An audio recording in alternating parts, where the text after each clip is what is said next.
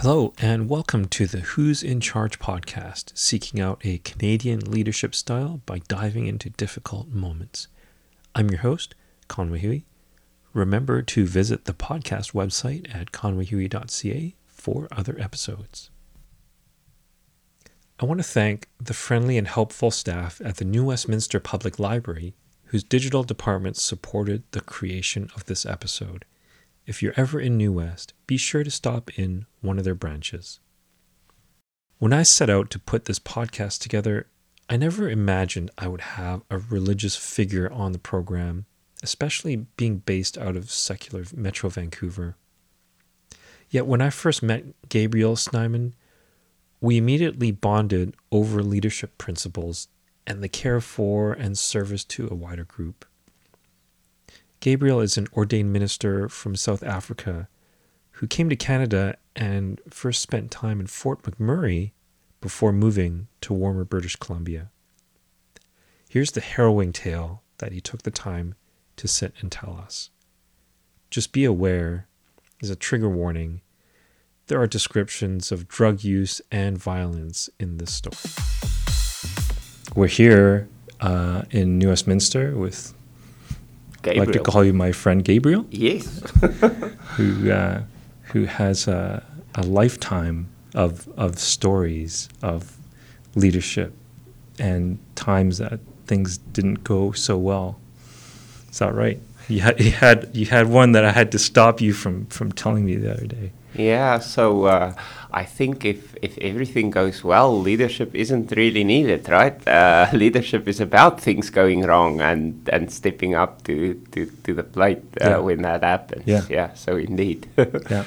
And because I come from South Africa, which is a third world country, still not out of the woods, dealing with racial tensions and all that, I think it's the kind of context where there's often frictions, often things go wrong, so to speak. So yeah, it's from that context that I have a story to share today. Sure. Yeah. What happened? So I was a ordained minister, like I still am here in Canada, and I was serving a congregation in Delmas, which is a small rural town just outside of Johannesburg. It's actually very centrally located. It's like a 40-minute drive from Pretoria, 40-minute drive from Johannesburg, 40-minute drive from Witbank, which is a big town. And it's a predominantly farming community, but also a mining community. Okay. And as a legacy of the apartheid regime that already ended in 1994, geographically, the community is still quite segregated, meaning there's a wealthy, predominantly white part of the population that lives in town, and then a poorer, predominantly black population that live just outside town in what is known in South Africa as a township. A huge population, many social ills and challenges. So that basically was the context of this community. And I served in the reservist force as a chaplain for the South African police force. Okay. I started off as a regular member, and eventually, when I got ordained, I eventually moved into the position of a chaplain. Okay. So that's a national police force? Yes, that would have been the national police force, but you would join a local branch, right? I see. Yeah. So just like the RCMP here? Yes, and what that involved for me was doing 16 hours a week duty. And what I basically did was to go out on patrols, build relationships with the force members. But in South Africa, the chaplaincy role is also attending to the victims of things like break-in, like violent crime, right? So, that was kind of the context. Yeah. So this one day, it was May 2012, I got called out to a house, and I knew the house because it belonged to one of my congregants, and she was a 67-year-old widow. And as a means to supplement her income, she ran a baby daycare at this house, right? And I was just called out, and I just got the sense of an urgency. And I went there, and as I got there, I saw that the whole property is cordoned off by police tape. Oh, wow. Which told me something seriously is going on. And the one officer I knew well came out, and he said, Gabriel, the thing is, one of the parents came to pick up their child, and this parent basically found all the babies just lying there all by themselves, and he couldn't find the carer, right? And she's missing. And one of the babies is also missing.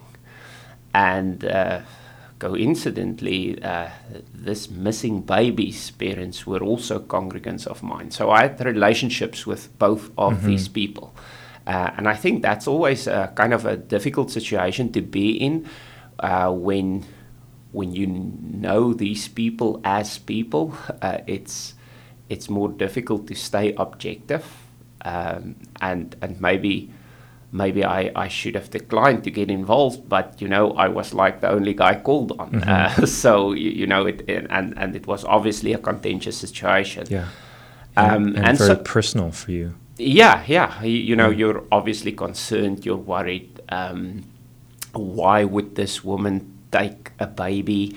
Maybe it was a medical emergency, but her car was still in the driveway, right? So a lot of things just didn't make sense, and it baffled me, and it baffled the officers on duty.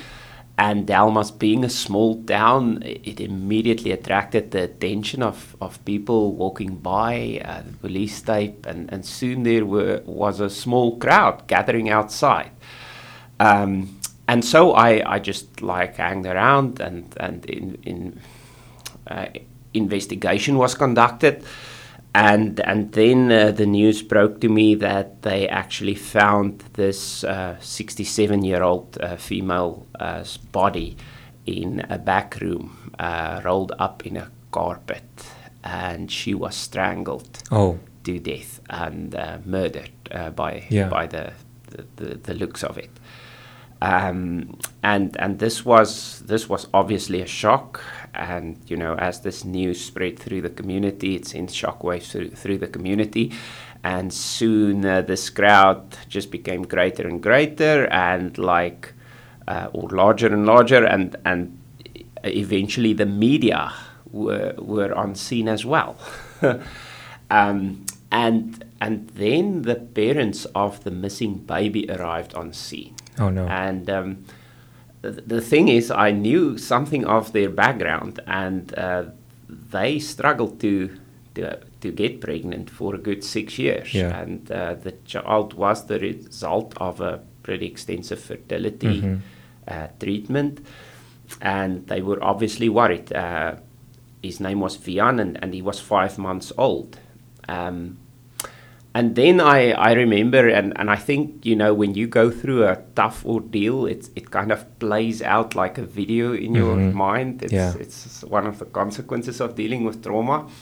But I distinctly remembered this officer who was a friend of mine, who was a very experienced officer working in some of the worst parts of Johannesburg, Hillbrow, right? Yeah. Like the kind of guy that... And that's bad for South Africa. If it's bad in South Africa, it's really bad. Exactly. So this guy was experienced. He's kind of the officer who've seen it all.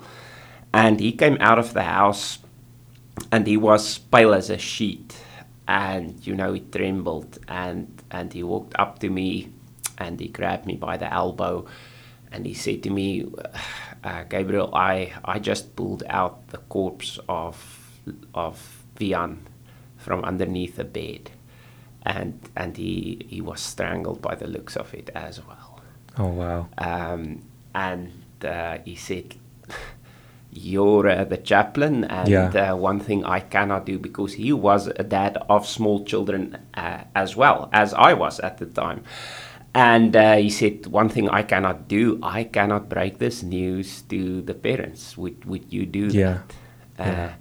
And I think that must have been one of the most difficult things I had to do in my whole life, right? Walking up Wow. to that mom and dad and telling them that their child is not only missing, he is deceased. Yeah. Right. I remember the mother just collapsing into the father's arms. I remember this dad, he was like a very big Afrikaner male, you know, Yeah. and I think us males sometimes tend to get angry and think of violence when we're not sorted out yet and in shock.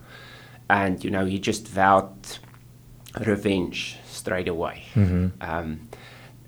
So given the situation in South Africa, I immediately saw how this thing could escalate between the two communities, because it turned out that the main suspect was the gardener of the 67-year-old woman.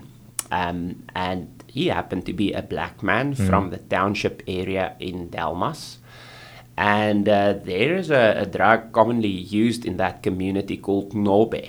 I'm no expert on it. I just know that one of the things that Nobe does to a person, it makes you irrational, violent, aggressive. Yeah. You know, and it was suspected that, or it was a well-known fact that he did use Nobe. Okay. And so what was put together eventually was some neighbors heard him arguing with the carer through the gate. In South Africa, most houses have steel gates in front of the doors, and it got very heated, and it looks like he got hold of her through the gate and strangled her and went into the house. Most of the babies were actually sleeping, but evidently this one baby, Vian, was crying. And we don't know if it were from pure confusion or what, but for some senseless reason, something told this man like he needs to quiet this baby. And, you know, he strangled the baby. And he went on the run immediately, probably coming to his senses, realizing what he has done. So this was obviously a drug-related crime. Yeah. The problem is, like, given the history in South Africa and the contentious relationships between various groups, it wasn't interpreted as mainly a drug-related crime. It was interpreted as a black on white hate crime. Now, I knew this wasn't the case at all, but immediately this is the notion that got passed on. And you've got people obviously traumatized by this, people with families themselves, worried about the future of their children, just devastated by this news. So, you know, many other pastors and community members showed up on scene and, you know, paid their respects, and, you know, people even brought flowers and put it against the fence and everything. But you know, immediately I was seen as one of the key people being involved in this from the start. And so just like that, without asking for it, I, for instance, became the spokesperson to the media. And, you know, the parents just told me that they're not ready to speak to anyone. And, you know, I became essentially this middleman. And I think that's one of the things a leader needs to be, is a communicator.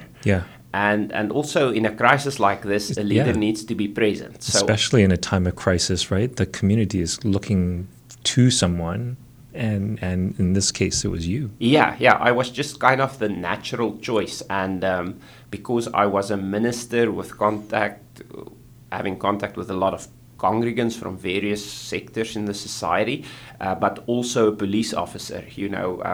I think that's one of the advantages a race force member has. Like you live in both worlds. Yeah. You know lots of different kinds of people and kind of how they think about things. So what I did was I just realized that there's an outpour of condolences, of sadness. These people were distraught, and I just felt the need. And this is actually something I learned in theory from having done a master's in organizational leadership, is firstly to be present, and then secondly to legitimize what people feel, to tell people, to kind of essentially give them permission to just just come to terms with this, and anything you might be feeling or saying right now is kind of okay given this context. So with the help of a few community members, and I don't want to tell the story as though I am the big hero in all of this, because it's not the case. That's actually one of the things I learned, is that you so need other people in leading people, right? But immediately a well-known singer heard of this, and she was popular throughout South Africa, but she had family in Delmas. And she got in touch with me, and she offered to come and just sing like a song to just celebrate this baby's life and the carer's life. She vaguely knew them both as well. And so we organized a night vigil that evening. And it was touching, right? Like everybody brought candles, and everybody kind of just stood there. You see a lot of these kinds of scenes in the movies, or when there's been a school shooting in the US, and that's kind of what we did. And the singer said something, and I said something. I cannot even remember the content of my speech, but it basically went along the lines of, it's okay to feel what you're feeling, but also let's not jump to conclusions. Let's not make this contentious situation worse than it already is, with not thinking what we're doing. So that was the gist of my message. And then the couple who lost this child, they showed up for a brief 5 minutes, and people paid their condolences and respects. Okay, so that first day, I mean, that's how it went. And so that was all in one day? Yes, that was happened. all in one day. I think it was May 14th, 2012, and it was a Thursday, and it still stands out as one of the longest days of my life, because I was called out in the morning, and I only got home at 12 that evening.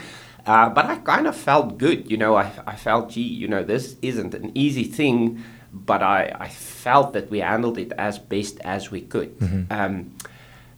And I think, we sometimes think, okay, now this has happened and it was handled thoroughly, but a thing like this is just big, and multidimensional, and it has this ripple effect. And there were ripple effects that I did not foresee.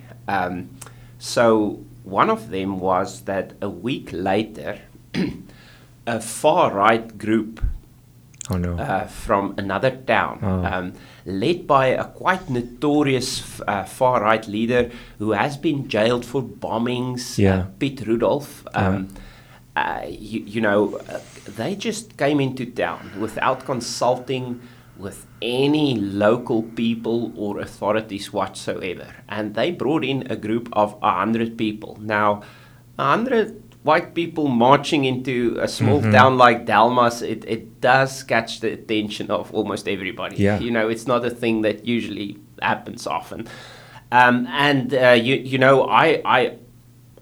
kind of stumbled upon them. I was unaware of them coming. But I saw the slogans, using using actually prohibited racist terms, right? Like things said very crudely. And they went up to the municipal offices, which is kind of a central point in town. And one of the members then gave this speech full of hate and just painting this whole thing as an attack of blacks on whites, which was far from the truth.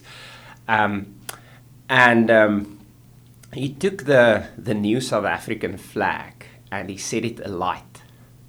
And they're still in the media, like on Google, you could find that picture of this guy holding up this burning flag, quite in dramatic fashion. And, they actually raised the old South African flag, which was the flag of the apartheid regime.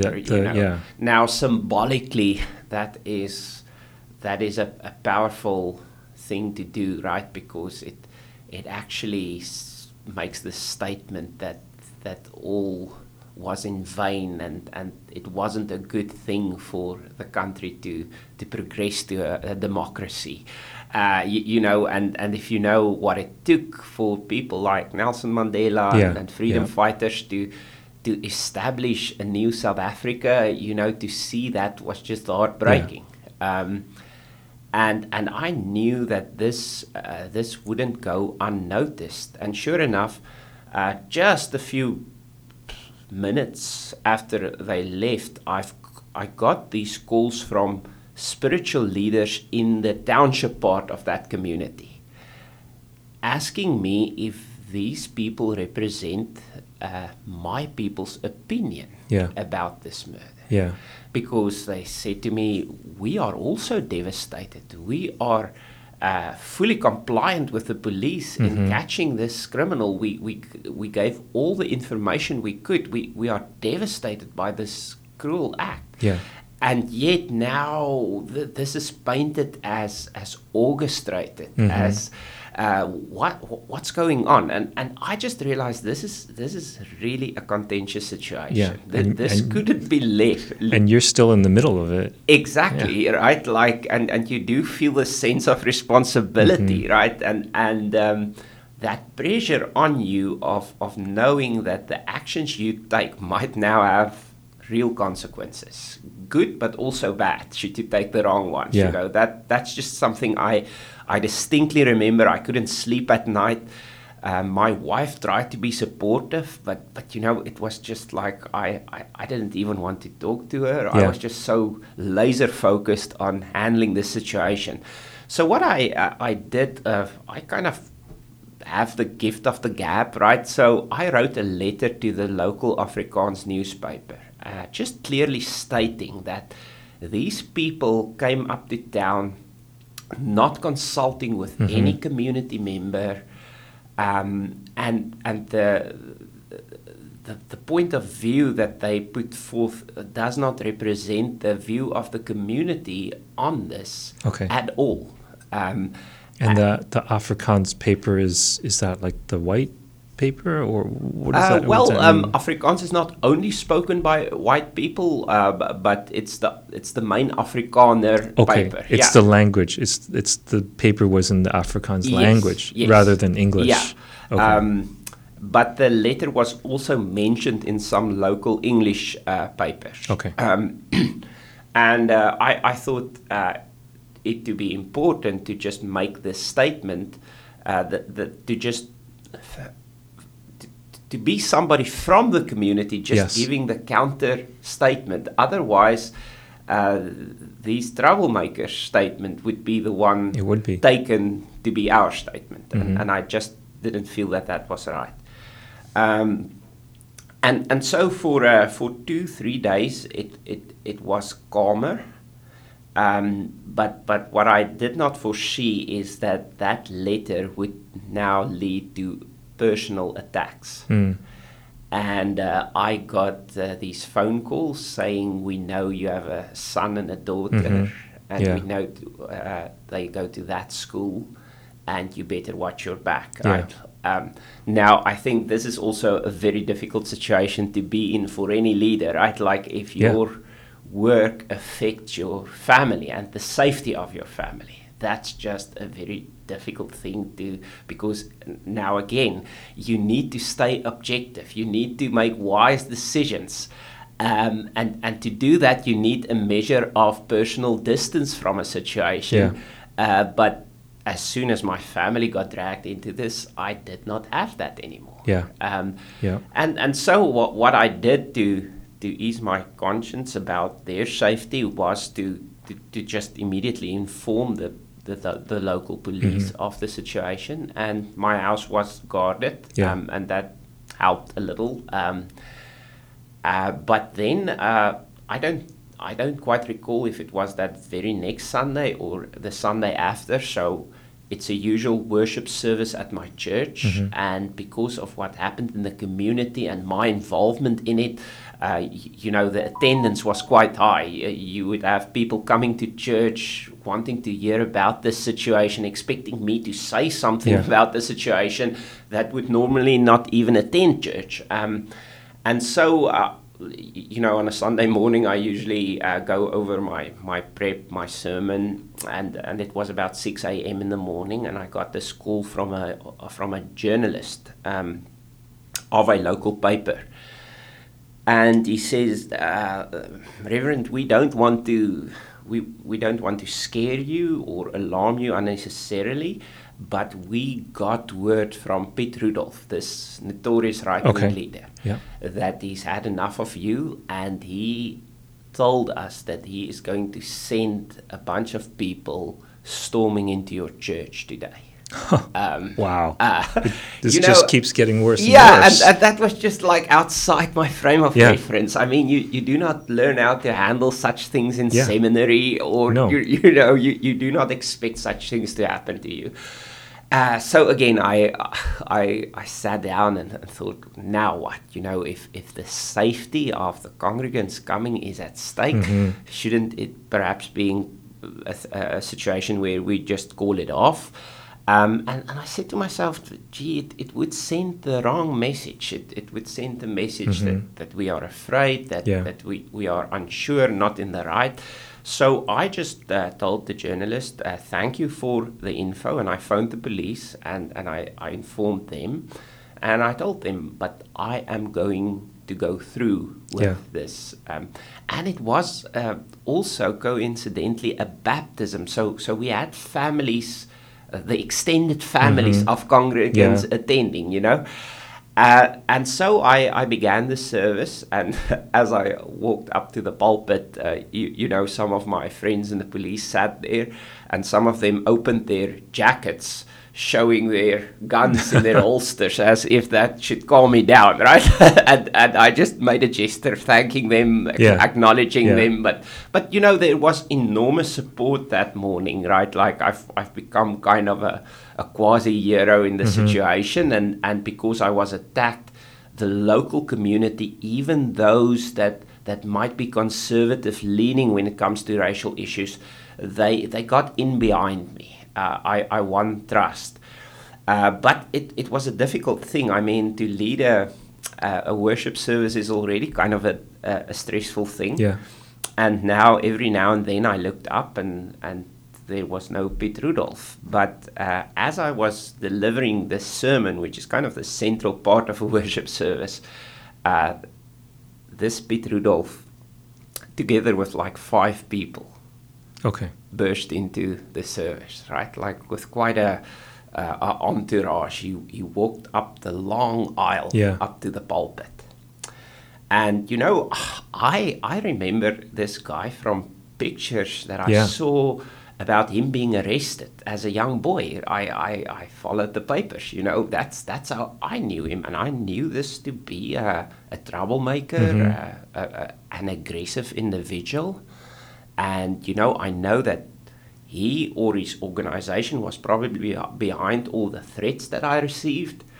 And so this man walks up the aisle, and I'm preaching. And it was a message on reconciliation, given the times we're in.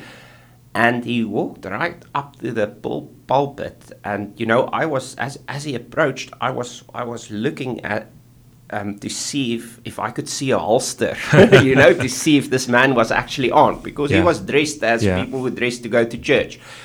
And I was weighing up options. Should I stop? Make a run for it, whatever. But I cannot do that as a leader. Right? Again, stay present with the people. Right. Meanwhile, you're still giving the sermon. Yes, and my wife and children are is sitting right there. Right. And it's interesting, I remember this as being one of the most mysterious moments in that whole saga, because as this man came up close to me, I just felt an enormous sense of calm. And, just this sense of, I am where I need to be and where I have the right to be. He does not have the right. I'm in the right and he's in the wrong. And I said to him, Mr. Rudolph, I acknowledge your presence and I see you brought company with you. And I'm most willing to engage in a conversation with you and your company today. But this is a church service with another goal. So I ask you to please sit down and attend with us or leave, and I will speak to you afterwards. And, I said that, and then I thought, gee, that was brave. What now? It was. And lo and behold, he just nodded, and him and his entourage took a seat. Wow. And, I kind of gained a bit of confidence through that. But what was his demeanor? Was he like, did he come in with like kind of angry face? Kind of a show off, right? Like the chest out. Yeah, you got the sense he wants media attention, and some undercover media were present as well, having heard of this. Yeah. And it was reported on, and this drew a lot of attention, and I think this is what also happens in a contentious situation is in a small town, it changes the whole dynamic of the town if something like that happens, and suddenly there's the presence of other interested parties about and people don't like that because it messes with their way of life.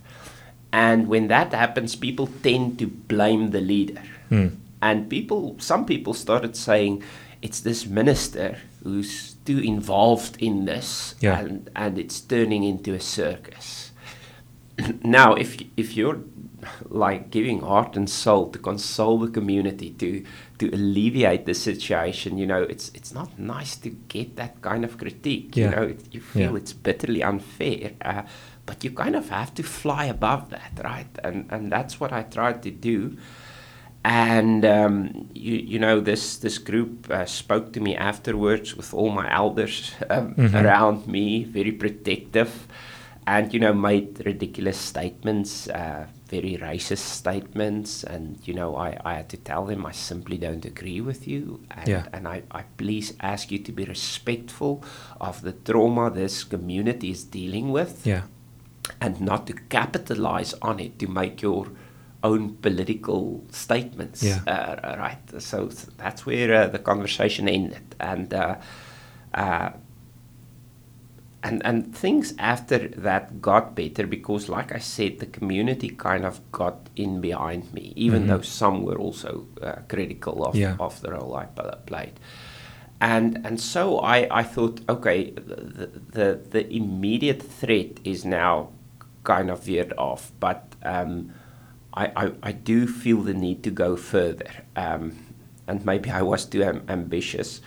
But what I did, I contacted the local mayor who grew up in the township area of Delmas, and I said to her, listen, the picture that has been painted of this community is a deeply divided community where whites think blacks are after them, and this is simply not a true and good reflection of our community, and wouldn't it be a great thing if we can organize some kind of counter community march in which we declare that this crime was a drug-related crime, and where we declare that we unite as different communities, races, to serve the peace of this little town. And fortunately, she liked the idea, and then I got to sit around the table with various community leaders, and we decided on I think it was a Friday, at 1, all the businesses in the main street would close, and we would actually take a flagpole to the middle of the street there, and the mayor would arrive, and the new South African flag will be hoisted, and I will read this declaration from the community. And we will meet at a gathering point and march down to the main street, just as a symbolic counteraction to the damage that was done. And I remember going out that morning thinking like, okay, everything's settling down now. I've won this. And yet when I arrived at that local rugby club where we had to gather, I think there was like 8 people that showed up. Right? Okay. And I remember that being one of the low points in that saga, was like just the sheer disappointment. Yeah. You know, do people not know what is at stake here, right? And again, I felt like, gee, I just want to leave this town in this position. and yet, you know, the people that showed up, they showed up, and I said to myself, well, if 8 people stands for what is right, we should go through with this. And so I gathered those people, thanked them, and we started marching off to the main street, and we still arranged with the mayor to meet us in a vehicle there. And the most wonderful thing happened, because as we were marching along from every side street, people joined in. Oh, really? Wow. And then by the time we got to the main street, I think we were like 300-400 people, which is almost 4 times the amount of the other protesters. Sounds more like the ending to a movie. Yes, it could very well be made into a movie, because we got there, and the mayor arrived, and, you know, we both delivered a short statement, and then in a very spontaneous way, black and white people of the community, they specifically stood black, white, and they took hands. Oh, wow. Without just me even doing this, and you know, there were religious leaders, so it was suggested that we pray. And the next day in the Afrikaans newspaper, the Beeld, was this beautiful picture of black and white taking hands in solidarity, acknowledging the pain of the parents, the tragedy, the senseless violence, also the problem that drug abuse poses, and the challenges the community deal with. You know, and it was just a beautiful ending to this saga. Yeah, it's amazing. Yeah, and that's my story. It will stay with me forever. It's going to stay with us forever too. That's a harrowing tale. I have so many questions though. Oh, please ask them. It helps me to reflect on this as well. Let's work from the beginning. So I want to know the moment that you had to tell the parents about their child. You didn't just turn around and walk up to them and speak, right? What went through your mind when that officer came up to you and said, I can't do this, you need to do this? Because that is not hopefully very few of us are going to come across that situation. Yeah. It's just this notion that this is a tough job, but somebody needs to do it, and there's no perfect way to do this, and there's no magic formula in terms of the words you use. It's just to be available to them, and whatever reaction they might have, and also to just check if somebody if the reaction is of the kind that can harm them. So I told officers to just stay behind me at a distance, so that should the husband go ballistic or violent, we could handle that. But it was a daunting task, right? It was just and again, we're always human beings. We're not just officers, right? So I had two small children, maybe 2-3 years older, but I thought to myself, how would I feel if this news was broken to me today? And I just said, like, I had no idea. And obviously in the weeks and months ahead, I had to counsel this couple. And again, in my head, I went back to my training in seminary, the leadership master's degree that I did, and I couldn't really find anything in there that in terms of a manual on how to deal with people going through this loss. So I remember that first Tuesday after it happened, I went to their home at about 6 p.m. and I said to them, listen, I'm going to be here every Tuesday at 6 p.m. And if you wanted to watch television and not talk, we do that. If you want to vent or cry, we do that. I'm just going to be here. I mean, I think that's there's such a big lesson there from that. I mean, that was such a huge trauma and a huge piece of news to deliver to somebody. But even on a smaller scale, just having empathy and just being there for somebody as a leader and having them know that somebody is there and listening and just there for them, it goes a long way. We speak in church terms of the ministry of presence. And I heard this story of a chaplain in the Dutch army on a fleet, and one of the crew members came up to him and he said, like, Padre, I figured out everybody's role on this submarine and on this mission, but what do you actually do? And the Padre's response was, everything or nothing. And I think we especially us men have this fixed mindset. We want to do something. And sometimes the best thing you can do is as little as possible, but stay present. I think it's one of the big lessons this ordeal has taught me, to be a redeeming presence and, just to be there. Some people even told me, just seeing you there helped to calm me down. I've been told, not in such an extreme situation, but sometimes just having the leader there, right, is enough. And I think a difficult thing for myself and a lot of leaders, and especially men, is trying to solve the problem right away, right? Being the problem solver. And as an engineer, it's especially difficult, let me tell you. Yes. And it's a good thing trying to solve a problem.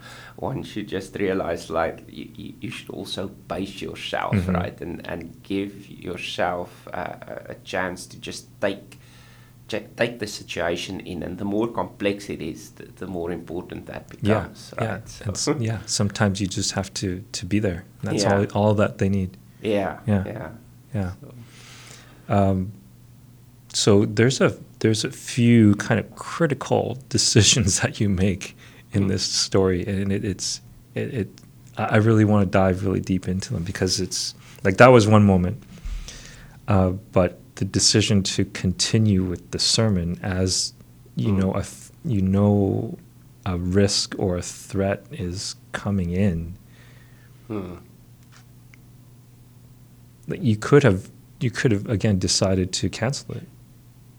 And I would have been able to motivate that along the lines of what is best and safest for the people in the congregation. Exactly. And honestly, I do the right thing there, because it turned out well. It kind of neutralized this guy, or it seemed to have. I tend to think I did do the right thing. But did I perhaps put myself at unnecessary risk?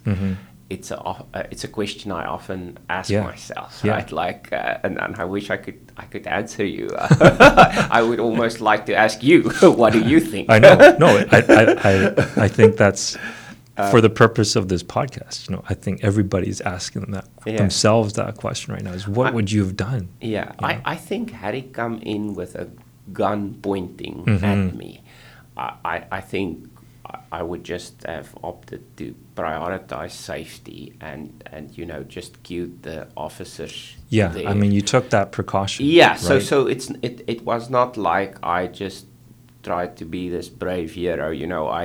As he was walking down the aisle, I was assessing, even their body language. Was it the body language, even the speed at which they came down the aisle? And it was more of the kind of pace that a couple coming to get married would do, right? Okay. So all those things kind of told me they're not an immediate threat. I think what they were after was attention, media attention. That's how they operate, right? And that kind of told me that I would be fairly safe in standing my ground. But was I 100% sure? Not at all. Yeah. I think the lesson is you characterized the risk, you mitigated it by bringing in the police, and then you continued to monitor it as it was ongoing, right? Yeah, and that goes for the immediate. I just think there's something else that comes into play here. Like they say, you're sometimes prepared over many years for some of the situations you have to face. Yeah. And I grew up with wonderful stories of people that sacrificed for what is right, for justice. Yeah. Also in South Africa, Nelson Mandela being the most famous example of that. And maybe that also got layered into my character and enabled me to stand my ground under that pressure. Yeah. Right? Yeah. I think that's definitely another, and I don't know if you studied this in your leadership masters, but I think one aspect of leadership is how our brains are formed to deal with that sort of situation, right? You don't just go to a classroom and learn how to assess and monitor risk as it's ongoing. A lot of it takes experience, and experience in the form of having experienced it yourself, but also having read or listened, in this case, of a podcast to other experiences and stories. That was something I had, but it was also something I lacked because I was like 32 years of age at this stage. Right? Like I said, still a young dad myself. But you had enough to make that decision. I didn't think I had enough at that time, but it turned out, looking back, I'm astounded at what I was able to do in those circumstances. Right? But I do not want to take all the credit for that because there were wonderful people that supported me. I distinctly remember one day somebody knocked on my door, and he was a retired traffic cop in the community. And, again, a very well-known person and not a very popular one because he was the traffic officer, right? Yeah. So he was known as the guy that used to ticket everybody. And, I thought, oh, now I'm going to get it. And this man opened his mouth and he said, I just want to thank you for the role you're playing in this community. Yeah.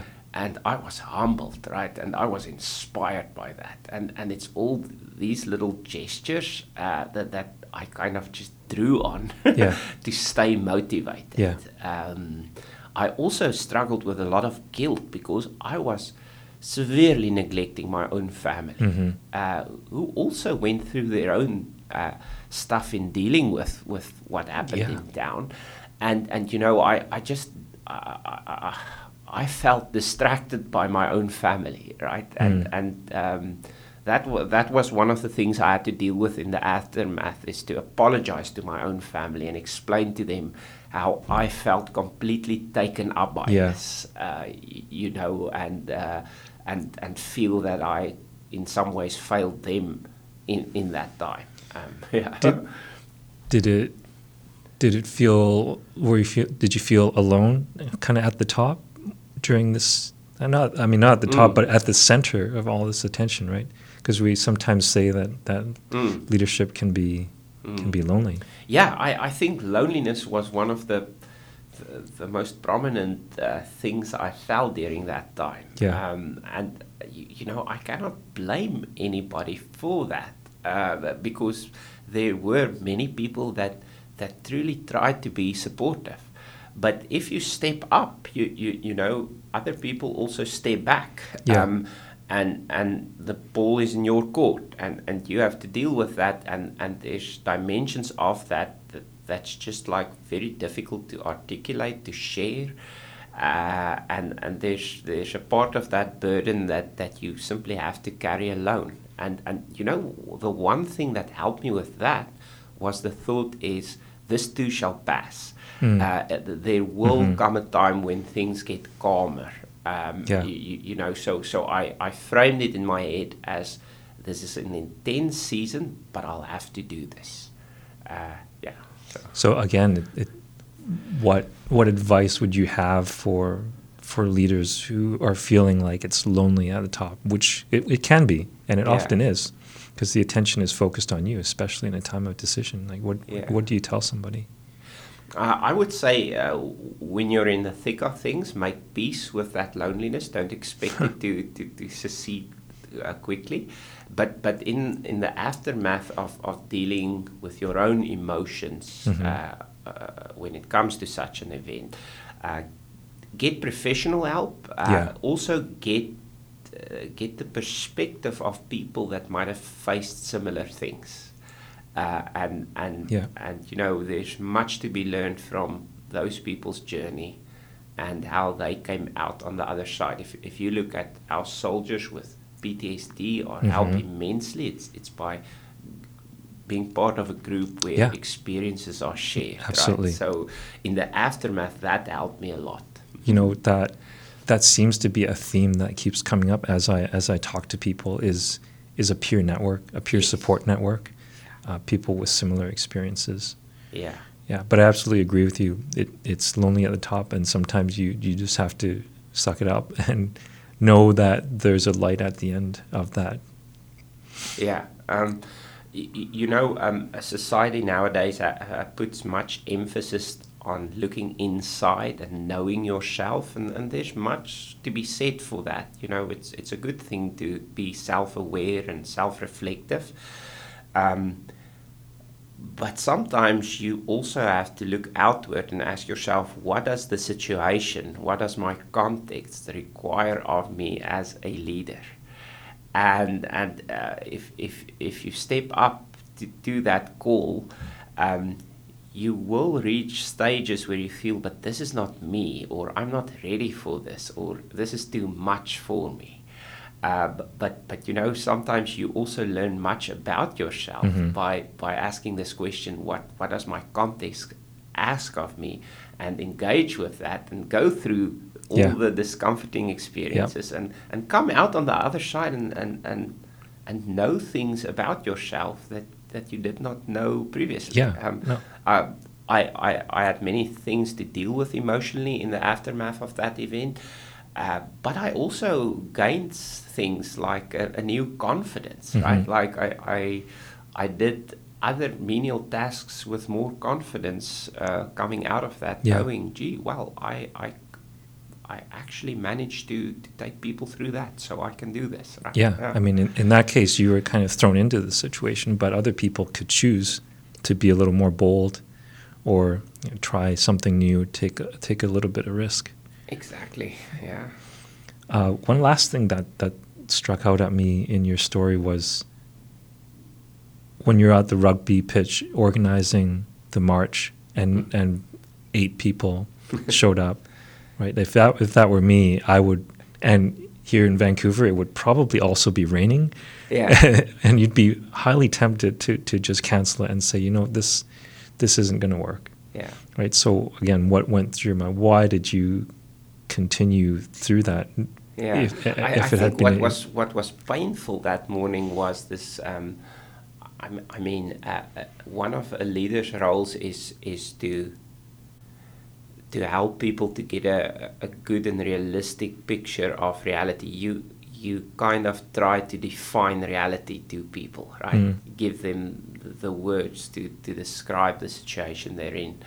And when I went there, it being such an important way to end this whole saga, and only those few people showed up, what bugged me was like, were I under an illusion that I actually succeeded in reframing this thing? A bit of self-doubt there. Was I living in a fool's paradise? Did my ego run away with me? And I thought I'm this inspirational leader while the community wasn't on the same page at all.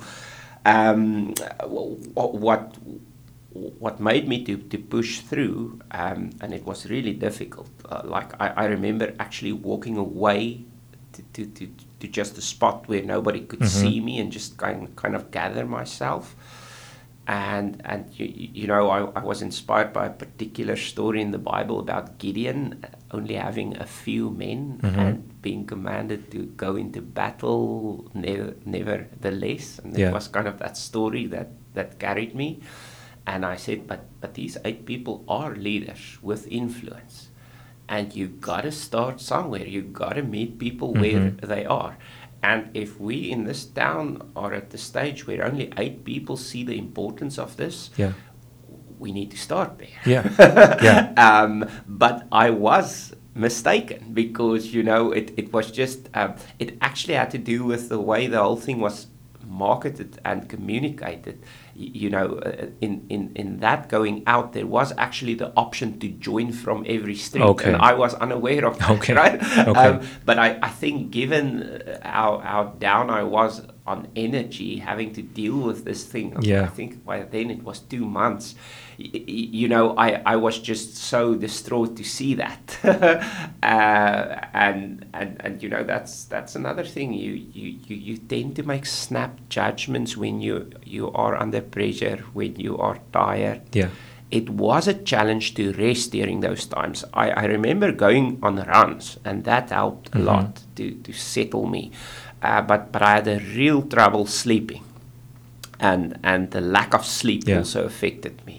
No, what jumps out at me about that was you took the time to collect yourself on the rugby pitch.